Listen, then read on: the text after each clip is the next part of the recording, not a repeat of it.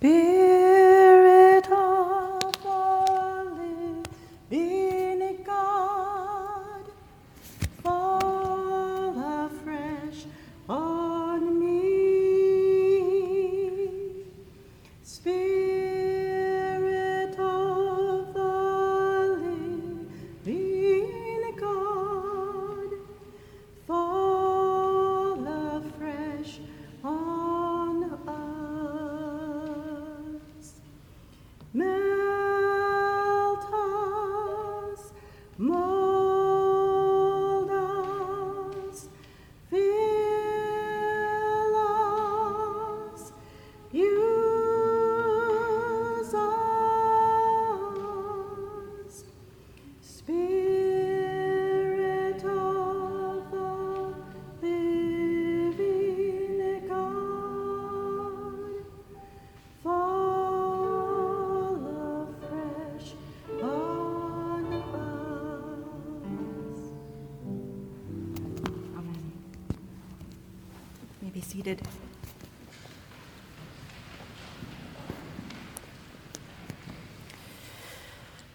Greetings from a much cooler place. Oh, wow, the Green Mountain State is not at all this warm ever. And what a joy to be here with you this afternoon to celebrate the life and ministry of Barbara Clementine Harris, suffragan bishop of the Diocese of Massachusetts and the first woman bishop of the Anglican Communion. And just look at what is happening here. Your bishop, Jennifer, is the first woman bishop of the Diocese of Arizona. I know you all already knew that, but I have to say it. I am the first black woman bishop of the Diocese of Vermont and the first black woman diocesan in Province 1, that is New England. Mary Adelia McLeod was the 9th bishop of Vermont, and she was the first woman diocesan bishop. Now, all this geeky Episcopal Church trivia actually means something. We belong to a growing community of the first woman to do a thing. But it's not just remarkable that we are first. I also want to note, when we said yes to our call, so did other people of faith, people in the Episcopal branch of the Jesus movement, said yes also. This was and is a communal effort. And none of us said, let's try something new because we wanted to be known for doing something unusual. But in these commitments, we all responded to the Holy Spirit. We have the added bonus, or more aptly stated, we have the added responsibility to be aware of how in our commitments we embody the work of conciliation, reconciliation, and justice. This gathering commemorating Bishop Barbara Harris with 2 bishops, and each and every one of you was a long time in the making. And what you see here is not normal yet. This moment we have created by our gathering here is a glimpse of God's dream that the fullness and beauty of God's creation should be experienced, seen, and supported by the church, so that we, the church, may lead others to seek justice and offer prophetic hospitality and welcome. This moment we have created by our gathering here required stones to be rolled away. On the first day of the week at early dawn, the women who journeyed with Jesus came to the tomb, taking the spices they had prepared. They found the stone rolled away from the tomb. The women at the empty tomb were not faint of heart. It took tremendous commitment and courage to travel with Jesus and to listen to his teachings. It took supernatural fortitude to stay with Jesus until he breathed his last breath. The woman at the empty tomb had lived with the constraints of a shame and honor-based society that said women only had value based on the men to whom they were related. With Jesus, though, the women saw new possibilities for themselves and their communities. With Jesus, they had value in God's eyes. And I always wonder what went through their minds, those faithful women, when they discovered Jesus had risen from the dead. And if you just read the Bible, it doesn't seem like they wasted much time before going to tell others about Jesus' resurrection. But I guarantee you, they talked with each other before they left the empty tomb. I imagine a string of questions something like this. Should we tell the other disciples that Jesus is raised from the dead? Will the men accept this news from us? Will they believe us? And does it matter? Will we let the probability that they won't believe us be a barrier to us living our call to tell this good news? And our gospel says, now it was Mary Magdalene, Joanna, Mary, the mother of James, and the other woman with them who told this to the apostles. But these words seemed to them an idle tale, and they did not believe them.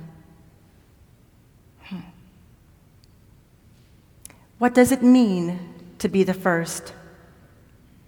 When someone carries the ministry of being the first, it means they roll the stone away for others, opening up new possibilities for abundant life, and they embody hope and vision. Throughout salvation history, God calls unexpected people so that we can see the fullness of God's power. What the women in today's gospel and Bishop Barbara Harris teach us about God through their actions and words is just as important as the fact that in their bodies, they show us the breadth and creativity of the divine's imagination. Through them, God expands our notions of who is called and who's worthy, and how we might find the path to God's dream. God came to dwell among us as in human form, taking up residence in Mary's womb. Mary was the first to know Jesus. Mary prayed with Jesus first. Mary loved Jesus first. Mary Magdalene, Joanna, Mary, the mother of James, and the other women witnessed the labor of Jesus' death and gestation in the womb of the grave, learned of his new birth, and announced Jesus is risen. They were the first to know Christ. Blessed Bishop Barbara's ministry of being a first helped the church to grow in our understanding and commitment to be a church of integrity. The church quickly realized, even though Bishop Barbara was suffragan bishop of Massachusetts, being the first woman bishop of the Anglican Communion meant she was a bishop and witness for the whole church. The justice issues for which she advocated gained wider exposure. Her presence and activism prophetically challenged the church to love justice, do mercy, and walk humbly with our God. It was not easy for any of these women who answered God's call to be a first. Our church made it very difficult for Bishop Barbara Harris to be faithful to the call on her life. She was a crucifer for the ordination of the Philadelphia 11. More geeky, information. It's important now. So she was at this ordination of the first 11 women ordained as Episcopal priests in 1974. But women's ordination wasn't recognized in the Episcopal Church until 1976. The church provided obstacles to Bishop Barbara Harris's priestly ordination, objections to her election, consecration, and ordination as bishop. She received hate mail and death threats from people who claimed to be guided by the Holy Spirit, claimed to love Jesus, and who claimed to be children of God. All the stones, all the barriers put up against Bishop Barbara Harris and women were not just barriers to them, but they were barriers to the church being who we are called to be. All the stones were barriers to us living into God's dream for us. All the stones were barriers to us living our mission and witness to a world in need of healing and justice. Those stones needed to be rolled away so that we could more fully experience and have resurrection life. The church has changed tremendously since Bishop Barbara Harris became a priest. The Episcopal Church has more women priests, and there aren't very many dioceses who openly limit their participation in seeking holy orders. But women priests are not usually called to larger congregations or compensated at the same level as men. The House of Bishops also is very different from when Bishop Barbara Harris first entered it. But women bishops are still a novelty. We still have barriers. We still have stones which need to be rolled away so that more people can see themselves as called and worthy and welcome. People with the ministry of being the first and from the margins of society teach us about how to be the church we dream of. And since they know what it feels like to be excluded, shouldn't we look to them to lead us in our efforts to be an inclusive church and justice-seeking church? We can't just talk about or say we want to be an inclusive church, because we spend lots of time at General Convention making up all kinds of resolutions saying we're going to do all kinds of amazing things. Hours, years of saying we're going to be inclusive. People have to see it. They have to see it. If there had not been the example of other women like Bishop Barbara Harris, how many people would not have seen possibilities? And I remember meeting Bishop Barbara Harris for the first time, and I was taken aback by her powerful and tiny stature.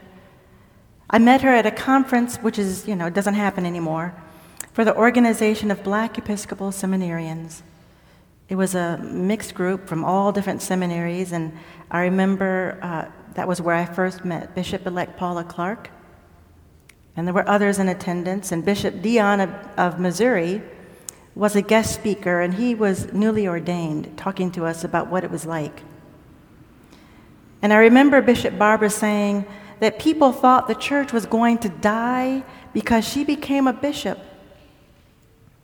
And then she went on to say, now they're claiming the same thing about full inclusion of gay people. If the church didn't die then, it's not going to happen now because we include gay people as priests or bishops. We're still here arguing over who can be included and excluded. I marveled at how her grace and sense of humor weren't harmed by the threats and animosity she experienced. And we were all amazed and inspired by her story and the way in which she showed and spoke so clearly and with integrity about how the church is called to seek justice.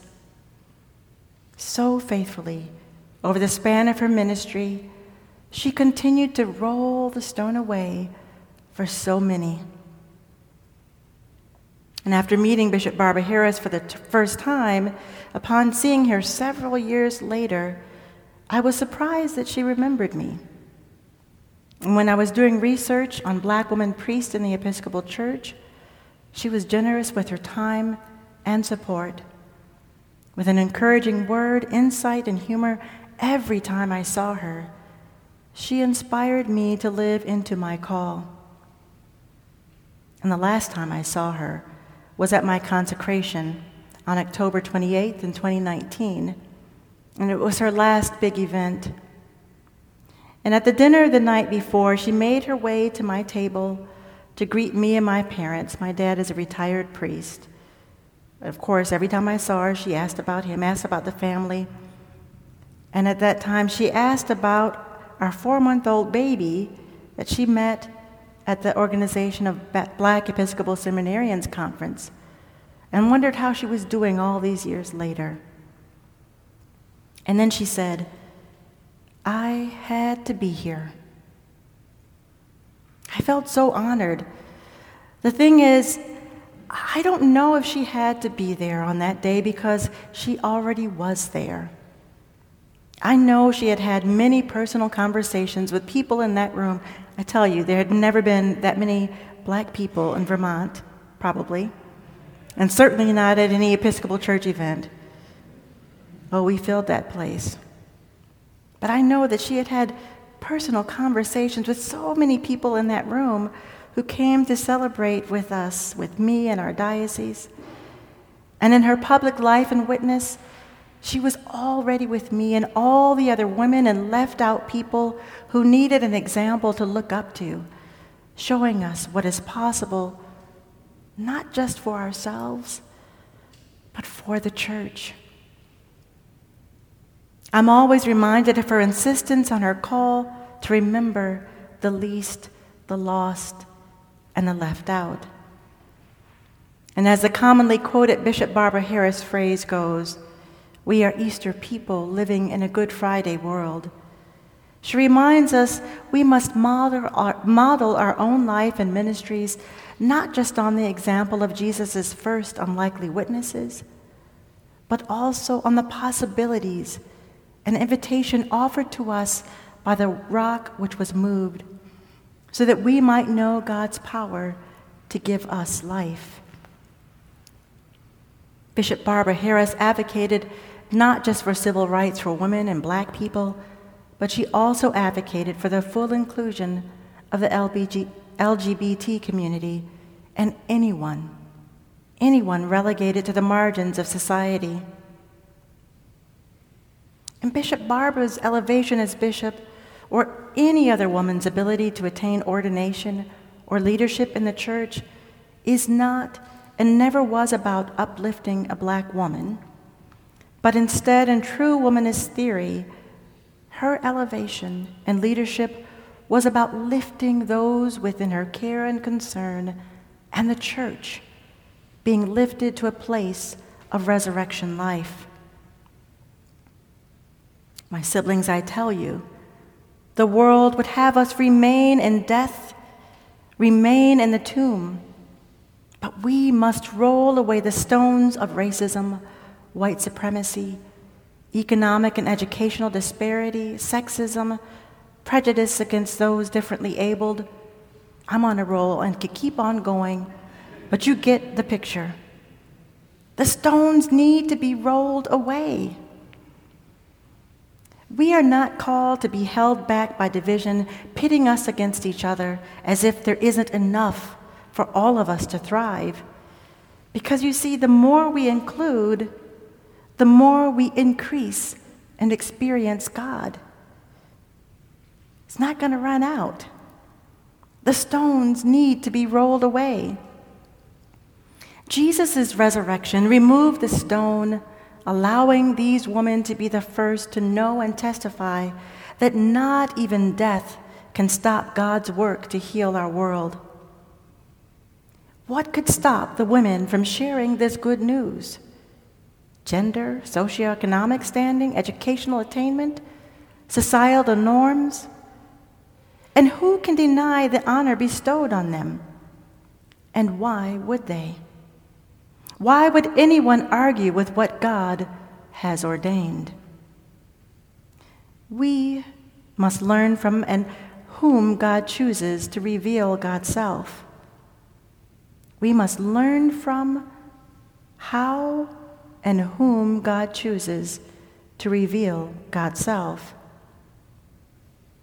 As we celebrate the life and ministry of Bishop Barbara Harris, let us strive to be the ones who roll the stone away for others. It is not the easiest thing to do, and it is not something we ever do alone. The women at the empty tomb and Bishop Barbara Harris were rooted in a community of faith, rooted in faith practices that strengthened them for their life following Jesus. They committed to telling the truth, even if and when others did not want to hear it or accept it. They made a commitment to show up and be present. They modeled what it means to love Jesus. And through your ministry with your bishop, you have rolled a stone away. And the commitment you've made to each other, remember the powerful witness you make by being a diverse diocesan household, witnessing to the love of Jesus. And as your bishop leads you in justice work, together you embody this work. As Easter people in this Good Friday world, every opportunity we get, let us roll the stone away, revealing new possibilities for ourselves and our communities. May we all continue to embody hope by taking actions that invite others to experience the breadth and depth of God's creative and abundant goodness.